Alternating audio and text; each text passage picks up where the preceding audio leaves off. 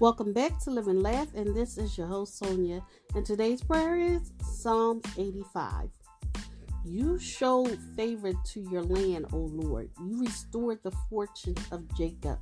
You forgave the iniquity of your people and covered all their sins. You set aside all your wrath and turned from your fierce anger.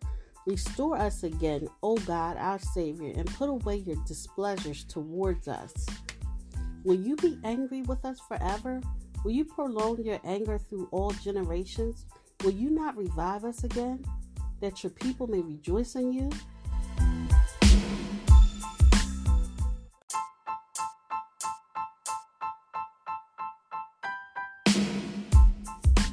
Show us your unfailing love, O Lord, and grant us your salvation. I will listen what God, the Lord, will say. He promises peace to his people, his saints, but let them not return to folly. Surely his salvation is near those who fear him, that his glory may dwell in our land. Love and faithfulness meet together. Righteousness and peace kiss each other. Faithfulness springs forth from the earth, and righteousness looks down from heaven. The Lord will indeed give what is good in our land. We will shield its harvest. Righteousness goes before him and prepares the way for his steps. Thank you for listening.